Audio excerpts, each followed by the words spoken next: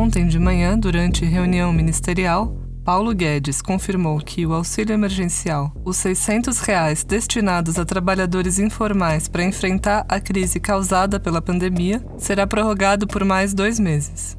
Uma vitória? Por enquanto, não. Como é de costume no governo, números concretos não foram divulgados, mas estima-se que será de metade do valor inicial, R$ 300. O auxílio emergencial foi resultado de forte disputa nas primeiras semanas após a chegada da pandemia no Brasil. Com a crise econômica iminente, uma ideia poderosa, que até então parecia utópica demais, ganhou grande força: a Renda Básica Cidadã. Trata-se de um pagamento periódico em dinheiro entregue à população sem qualquer relação com o emprego. No episódio de hoje falaremos sobre as possibilidades da renda básica. Hoje é 10 de junho, eu sou Gabriela Leite e esse é o Tibungo, o podcast de outras palavras que dá um rápido mergulho em um tema urgente da conjuntura. Para começar, é preciso diferenciar. O auxílio emergencial, feito para o momento de crise, não é a renda básica. Um tem origem no outro, mas são diferentes. A ideia da renda básica é remunerar permanentemente todos os cidadãos para garantir um mínimo de dignidade de vida comum. No entanto, a pandemia abriu espaço para esse debate sobre renda básica, e o auxílio emergencial pode ser um primeiro passo nesse caminho. Ele ainda está em disputa, pois a crise sanitária continua em curva ascendente e cortar ou diminuir o auxílio a essa altura pode ser catastrófico. Para essa primeira parte do Tibungo de hoje, vamos ouvir Davi Decache, economista, assessor econômico legislativo do PSOL na Câmara dos Deputados e autor de outras palavras. Ele nos conta como começou a disputa pelo auxílio emergencial e em que pé está o debate hoje no Congresso. Sobre o debate da prorrogação do auxílio emergencial entre governo e Congresso, é importante termos uma visão panorâmica de como esse assunto vem sendo conduzido por 3 grandes grupos, o Centrão, o governo e a oposição, desde o início da pandemia. Além disso, é muito importante destacarmos que o Brasil já vivia uma grave crise econômica, social e humanitária, mesmo antes da pandemia chegar ao país. Isso se manifestava nos números. Mais de 28 milhões de pessoas encontravam-se sem emprego no país. Para isso, estou utilizando o conceito de subutilização da força de trabalho. Dessa mesma força de trabalho, aproximadamente 40% estava na informalidade. Ou seja, tratava-se naquele momento de um cenário em que o mundo de trabalho estava desfacelado e os trabalhadores e trabalhadoras do Brasil, principalmente os mais pobres, encontravam-se em situação de extrema vulnerabilidade social. A oposição, ciente dos impactos que a pandemia teria em um mercado de trabalho tão destroçado pela austeridade fiscal dos últimos anos, se antecipou e propôs uma renda básica emergencial no valor de um salário mínimo por pessoa. O governo respondeu a essa proposta de forma debochada e desumana, apresentando o valor de R$ 200 por pessoa, um valor 5 vezes menor, como uma possibilidade única, fiscal, legal, enfim. Era um deboche sem cabimento. Esse debate vai se dar de forma muito dura no Congresso e a oposição, representando o conjunto da sociedade, com o apoio de várias organizações da sociedade civil, de várias instituições, consegue derrotar a proposta do governo e aprovar um auxílio emergencial de R$ 600 por 3 meses, sendo limitado a 2 benefícios por família. Apesar de ser um valor que nós consideramos necessário e insuficiente, representou uma derrota para o governo naquele momento. Acontece que essas 3 parcelas já estão chegando ao fim e o debate retornou à agenda com os 3 grupos novamente apresentando propostas distintas. De um lado, o governo novamente extremamente reacionário, debochado e desumanizado, desrespeitando as famílias do país, apresenta uma proposta de que o auxílio seria prorrogado por mais 2 meses, mas sofreria um corte drástico, sendo reduzido à metade do valor que já era baixo. Então passaria a ser de apenas R$ 300 pagos por mais 2 meses. A oposição já havia se posicionado de que o auxílio deveria ser prorrogado em sua integralidade até dezembro, e isso era o mínimo. E já apontamos para a discussão de torná-lo uma política estrutural de Estado. E o Congresso apesar de muito distante da desumanidade do governo, responde de forma insuficiente em algumas colocações do Rodrigo Maia, que pretende prorrogar por apenas 3 meses no valor integral, que, apesar de ser melhor do que o governo vem propondo, é insuficiente e não está à altura que o momento exige. Como percebemos, a luta pela renda básica, mesmo nos moldes do auxílio emergencial, deve ser intensa. Em entrevista recente, o economista Eduardo Fagnani afirma: a renda básica nas mãos de ultraliberais como Paulo Guedes pode converter-se em cavalo de Troia, numa sanha de mercantilizar todos os serviços públicos, significando a privatização da saúde, da educação ou da água, por exemplo. Para discutir melhor os aspectos políticos e práticos da renda básica, conversamos agora com Tatiana Roque, vice-presidente da Rede Brasileira de Renda Básica. A entrevista que você ouve a seguir foi feita anteontem, segunda-feira, antes da confirmação da renovação do auxílio emergencial pelo governo. Você acha que os caminhos estão mais abertos para a discussão de uma renda básica universal? Como que a gente faz para avançar, para aproveitar essa oportunidade? Sim, certamente. O importante é que antes a renda básica era tida como uma ideia um pouco utópica, né, ou folclórica, sonhadora, e eu acho que agora ela ganhou uma concretude, né, ganhou uma realidade. Mas claro que a gente precisa ir além do auxílio emergencial, né, em direção a uma renda básica incondicional, universal, tida como um direito. No caso do auxílio emergencial, foi importante também porque ele partiu de uma mobilização da sociedade civil, né? Isso é importante a gente sempre lembrar, porque não foi uma medida do governo Bolsonaro. O Bolsonaro queria fazer aquele voucher de R$ 200 que o Guedes tinha anunciado, e foi a partir de uma mobilização da sociedade civil, a Rede Brasileira da Renda Básica, que eu sou vice-presidente, junto com outras organizações, o Nossas, a Coalizão Negra por Direitos, o Instituto Etos, o INESC, e depois outras se somaram. A gente fez uma boa mobilização e conseguimos também muita abertura do Congresso Nacional, principalmente da bancada mais progressista, para fazer avançar essa proposta. E agora o próximo passo é realmente ir em direção a uma renda básica permanente. Atualmente a gente está no debate dos próximos meses, né? Está chegando no 3º mês e o Bolsonaro quer reduzir esse auxílio para R$ 200 ou R$ 300 por 3 meses, algo assim, ainda não está claro. Como que a gente desperta a mobilização para estender esse auxílio e para até, ou pelo menos manter os R$ 600 ou ampliar esse valor? Então, a gente vai fazer uma nova mobilização, né? Estamos planejando aqui exatamente com as organizações que fizeram a primeira, né? Essas que eu citei, que puxaram, mas teve mais 160 organizações, e mobilizando também a sociedade civil e tentando mobilizar as redes, né? Se a gente puder ir para a rua, ótimo, né? Mas esse é a grande interrogação nesse momento, se a gente vai poder fazer mobilização nas ruas ou não. Mas a ideia é a gente começar a mobilizar. E também, algo que é muito importante, que na Rede Brasileira da Renda Básica a gente está tentando fazer, é engajar as pessoas que são os beneficiários, né? E que, obviamente, vão precisar continuar recebendo e talvez tenham também percebido como essa pode ser uma medida importante para a gente estender a concepção de proteção social no Brasil, que é muito limitada e muito associada apenas ao trabalho formal. Então, eu acho que essa também é uma importância, né? O fato de que a gente conseguiu atingir esses trabalhadores informais por aplicativo, que são muito precários e que, em geral, não têm direitos sociais. E você acha que esse debate está crescendo? Não, então, a ideia é não ter apenas os direitos sociais associados ao emprego, né, que é normalmente ao emprego formal, que é normalmente como a gente concebe os direitos sociais. Então, a aposentadoria, por exemplo, a pessoa contribui e depois tem direito a uma aposentadoria, tem direito a seguro-desemprego, férias, 13º, são todos direitos que são importantíssimos, que são conquistas, mas que estão associados ao emprego formal. E as pessoas que não têm esse estatuto, em geral, não têm direito nenhum, né? Então, é um pouco o que aconteceu agora na pandemia. De repente, as pessoas não tinham nenhum direito. Então, o auxílio emergencial e a renda básica é justamente para estender o conceito de proteção social, para ampliar esse conceito de proteção social, para acolher também essas pessoas.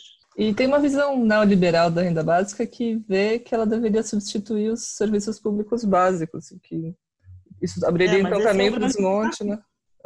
Como que a gente evita isso? Não, é o desenho, né? Na verdade, a gente tem que pedir renda básica e interferir no desenho da política. Então, a nossa proposta na Rede Brasileira de Renda Básica é que a renda básica seja financiada com uma reforma tributária. Então, não é para substituir o estado de bem-estar social que a gente tem, é para ampliar o estado de bem-estar social que a gente tem. Então, manter educação e saúde pública e gratuita como dever do Estado e direito de todos, como é hoje, e ainda melhorando a qualidade, e inserir mais um direito universal, que seria a renda básica, que seria financiada com uma reforma tributária. Você pode falar mais sobre isso, do financiamento da renda básica? Então, a gente, hoje no Brasil, os ricos são muito pouco taxados, né? A gente taxa pouco o patrimônio, a gente taxa pouco a renda obtida, né, de formas que não sejam a do trabalho, a gente não taxa lucros e dividendos, a gente não taxa herança, não taxa grandes fortunas, então seria taxar tudo isso, realmente todas essas condições de garantia de renda e de patrimônio, que são um dos fatores da desigualdade, né, é um dos fatores mais importantes dessa desigualdade absurda que a gente vive, para financiar essa renda para todos. E aí, claro, que seria universal, no sentido de que é um direito, mas os mais ricos, eles podem ou não usar esse direito, mas se usarem, eles também devolveriam pelo imposto de renda. Então, é importante que a gente mantenha esse caráter universal e não seria injusto, né, no caso dos mais ricos também terem direito a essa renda, porque como eles pagariam mais imposto, eles acabariam devolvendo essa renda via imposto. Sim, eu ia perguntar justamente agora por que a universalidade era importante. Então, é isso. É a mesma coisa, por exemplo, se você pensar que todo mundo tem direito ao SUS. Os mais ricos também têm direito à saúde gratuita. Você pode ir num posto de saúde e ser atendido, né? Mas o que acontece? Ou a pessoa não faz uso desse direito por N motivos, ou a pessoa pode até fazer uso desse direito, mas como essa pessoa está pagando mais imposto, né? E a ideia é essa, que os ricos paguem mais imposto, ela vai estar devolvendo, né, de certa forma, esse direito via imposto. Que é aí que se faz a equalização da contribuição, né? É no imposto e não no direito, você tendo um monte de políticas focalizadas, uma para cada grupo. Não precisa fazer isso se você está cobrando imposto diferenciado das pessoas segundo a sua faixa de renda, de patrimônio, etc. Isso resolveria o problema das fraudes também, né? Que teve bastante. Totalmente. E essa é uma das ideias. A gente viu isso agora no auxílio emergencial, que um dos problemas mais graves foi esse, né? Pessoas que não conseguiram receber o auxílio porque caíram na burocracia. Saiu uma matéria agora, até várias matérias agora no domingo, sobre uma nota técnica que a Rede Brasileira da Renda Básica fez, justamente com todos os problemas do auxílio. E teve até um caso de uma pessoa que disse que ela não obteve o auxílio porque ela era tida como morta no cadastro. Então, e ela estava bem viva, então ela escreveu isso, imagina. E aí, os cadastros, né, eram desatualizados, não foi bem feito, ou seja, toda uma burocracia para você verificar se aquela pessoa tem direito mesmo ou não tem. É um absurdo isso, todo mundo tem que ter direito. Essa que é a ideia da universalidade também, né, de evitar essa burocracia, essa humilhação, essa estigmatização que é associada também normalmente às políticas de assistência, quando elas são voltadas só para os mais pobres. Seria para isso. E sobre o valor, assim, como lutar por um valor que seja suficiente para uma vida digna num país que, enfim, R$600 em São Paulo significa uma coisa, no Maranhão significa outra, totalmente Não, diferente. a ideia é que seja meio salário mínimo, assim, né, mais ou menos, porque a linha da pobreza parece que é 400 e poucos reais. É outro valor também possível, né, para todo mundo ficar acima da linha da pobreza. Ou meio salário mínimo seria melhor, porque pensando o mesmo esquema que é o auxílio emergencial, né? Se for uma família com 2 pessoas, para a família seria, né, um pai e uma mãe, digamos, né? Para a família seria um salário mínimo, E se for mãe solteira, teria direito à renda básica dobrada, como é o auxílio emergencial. Então, seria um salário mínimo. Então, eu acho que meio salário mínimo por pessoa, com essa exceção, né, de que mãe solo recebam um salário mínimo, eu acho que seria um bom valor. Afinal, o valor do salário mínimo, né, já é calculado, ele está meio defasado hoje, mas a ideia é que seja um salário mínimo de sobrevivência, né?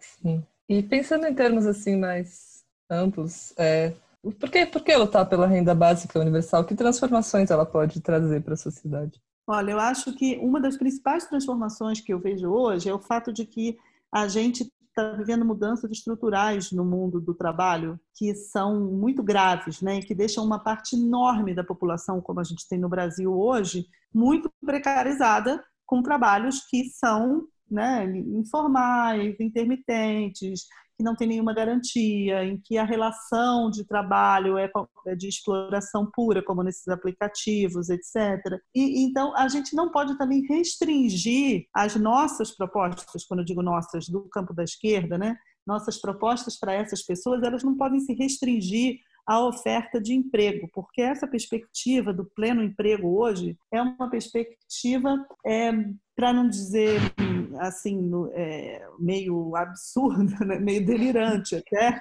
ela é uma perspectiva forçada, pronto, uma palavra um pouco melhor, porque não vai ter pleno emprego, né? As condições do pleno emprego histórico, se a gente fizer toda uma análise aí do que garantiu o pleno emprego do pós-guerra, foram políticas que hoje em dia estão esgotadas por vários fatores. Aí tem várias correntes, alguns dizem que é por causa da automação, que aumenta a produtividade sem necessariamente precisados de né, mais oferta de trabalho. Mas fato tem outra explicação, que é também essa estagnação, né, que a gente vem vendo da economia desde o pós-guerra e que se intensificou aí nos anos 70, etc. E se a gente olhar para a participação da renda no trabalho, né, da renda do trabalho na renda geral de todos os países, ela vem decaindo de uma maneira abrupta, desde por aí, mais ou menos, dos anos 70. Então, realmente é uma tendência, né, o fato de que você tem uma série de problemas econômicos que fazem com que o pleno emprego seja uma perspectiva muito anacrônica, digamos assim. Então, você hoje só consegue garantir emprego através da proliferação das formas de trabalho degradantes, né? Como diz o David Graeber, num livro que eu gosto muito chamado Bullshit Jobs, que são as formas de trabalho de merda, né? Então, você não pode assim ter essa perspectiva para essas pessoas que são empregos de merda, entendeu? Então, por que também? Né? Por que a proteção social precisa passar pelo emprego? Eu acho que é um equívoco da esquerda, que tem até um certo fetiche pelo emprego, quando, na verdade, emprego é uma coisa muito ruim, né? Você trão, isso passa por uma certa... uma questão de dignidade, né? Que são situações de muita humilhação, por exemplo, que a gente vive nos empregos né, mais ruins, né, que a gente vê no Brasil, o caso do trabalho doméstico, o caso do trabalho, né, de telemarketing, caixa de supermercado, enfim, são empregos que têm um quê de humilhação, digamos assim. Então, por que você vai oferecer isso para as pessoas, né? Querendo que elas se engajem num projeto de emancipação, de mudança, de transformação, quando o horizonte é esse e ainda por cima sem acreditar muito. Eu acho que hoje em dia a criação de emprego é uma coisa que as pessoas já nem acreditam tanto assim, né? Que isso seja possível, o pleno emprego, um emprego bom para todo mundo. Então, eu acho que esse tipo de proposta acaba enfraquecendo muito a esquerda. Então, eu acho que a gente precisa pensar um tipo de proteção social desvinculada do emprego. E mais do que isso, aí vem a grande força da renda básica. É um tipo de proteção social que permite as pessoas dizerem não para os empregos ruins. Então, é permitir a recusa desses empregos precários. Você tem uma renda básica de sobrevivência, ainda que seja muito pouco, isso não vai fazer ninguém deixar de trabalhar, mas as pessoas vão poder recusar um trabalho muito aviltante, ou vão poder trabalhar um pouco menos naquele trabalho aviltante, se for um trabalho por aplicativo, por exemplo, que ela não tenha que trabalhar 12 horas por dia, que ela possa trabalhar um pouco menos. Então, é uma condição de autonomia, né, de possibilidade de recusa de situações muito degradantes que a gente vai estar oferecendo, né, estabelecendo como direito para essas pessoas, que são as pessoas mais desprotegidas, mais vulneráveis da nossa sociedade. Eu perguntei também para Davi e Tatiana sobre o futuro, como lutar pela manutenção do auxílio emergencial e pela implementação da renda básica daqui para frente. Além do debate sobre a prorrogação do auxílio emergencial até dezembro em sua integralidade, aliás, isso nem deveria ser fruto de debate, porque trata-se do mínimo de respeito à dignidade humana, de respeito às famílias em situação de vulnerabilidade, nessa situação de crise dramática que um país vive. Temos já que pensar no que fazer no próximo ano. Eu considero que há 2 caminhos possíveis, e 2 caminhos complementares, aliás. Um é tornar o auxílio emergencial uma coisa concreta, uma política de Estado, algo estrutural. E a outra é, em paralelo, termos um programa amplo de retomada do nível de empregos. Sobre o segundo aspecto, já temos projetos apresentados nesse sentido. Na verdade, temos 2, um apresentado pelo deputado Glauber Braga e o outro esperado no projeto do deputado Glauber, apresentado pela bancada do PSOL, com capacidade de gerar até 10 milhões de empregos, com todos os direitos garantidos, focalizado principalmente nas famílias em situação de vulnerabilidade social. Esse projeto teria 3 impactos principais na economia logo na saída da crise. Primeiro, e mais óbvio, é retomar um nível de empregos que seja minimamente razoável. Em segundo, ele teria a capacidade de fornecer ao conjunto da sociedade bens e serviços necessários, saneamento básico, mobilidade urbana, habitação, reflorestamento, cuidado com saúde, educação, enfim, milhares de coisas que precisamos fazer, milhões de pessoas querendo fazer. Esse programa junta isso tudo.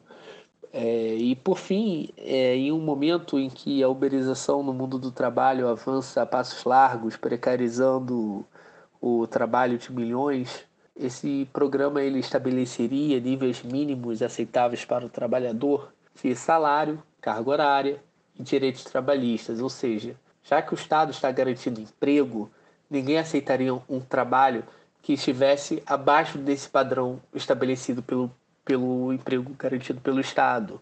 Ninguém iria ter que se expor a um aplicativo de entrega de comida a trabalhar 16 horas por dia, ganhar menos de um salário mínimo, e caso se acidente, o aplicativo ainda te expulsa e não quer nem saber se você está vivo ou morto. Então, é um programa muito necessário nesse momento de saída da crise, além de tornarmos também o auxílio emergencial uma política estrutural do Estado. Eu acho que esses debates ainda não estão sendo discutidos pelo conjunto do Congresso e também pelo campo progressista com a devida urgência que o momento nos impõe. O ano que vem é logo ali e estaremos em uma situação muito difícil no Brasil. Convidar todo mundo para ficar ligado aí nas atividades da Rede Brasileira da Renda Básica. A gente agora está querendo mais gente, né? Está querendo trazer as pessoas que são beneficiárias do auxílio emergencial para a gente continuar nessa luta, que não vai ser fácil, né? Apesar de que isso ganhou muita repercussão, tornou-se um certo consenso, a gente acha que só vai conseguir com muita mobilização social. Então, entrem lá no nosso site, rendabasica.com.br, e ajudem a gente aí nessa luta. Outras Palavras se sustenta graças à rede de 1.050 leitores e leitoras que participam do programa Outros 500, de financiamento colaborativo do site. Graças a essas pessoas, tocamos nosso barco em meio à pandemia, publicando mais textos, vídeos e podcasts. Toda a nossa redação trabalha de casa até que a ciência, e não as pressões econômicas, diga que é seguro sair. Se você faz parte desse grupo de doadores, o nosso grande abraço de agradecimento. Se ainda não faz, mas quer se unir a elas, é só entrar em outraspalavras.net/outros500. Oferecemos em troca alguns regalos em livros e descontos em livrarias, lojas de produtos orgânicos e cursos. Te convidamos a fazer parte. Esse foi o Tibungo, o podcast de entrevistas sobre temas urgentes de Outras Palavras. Eu, Gabriela Leite, faço a edição, a apresentação e a distribuição do podcast e escrevi o roteiro desse programa. Quem faz as redes sociais são Lucas Scatolini e Simone Paes. A coordenação é de Antônio Martins. Amanhã é feriado, então só tem episódio novo na terça-feira que vem. Até lá!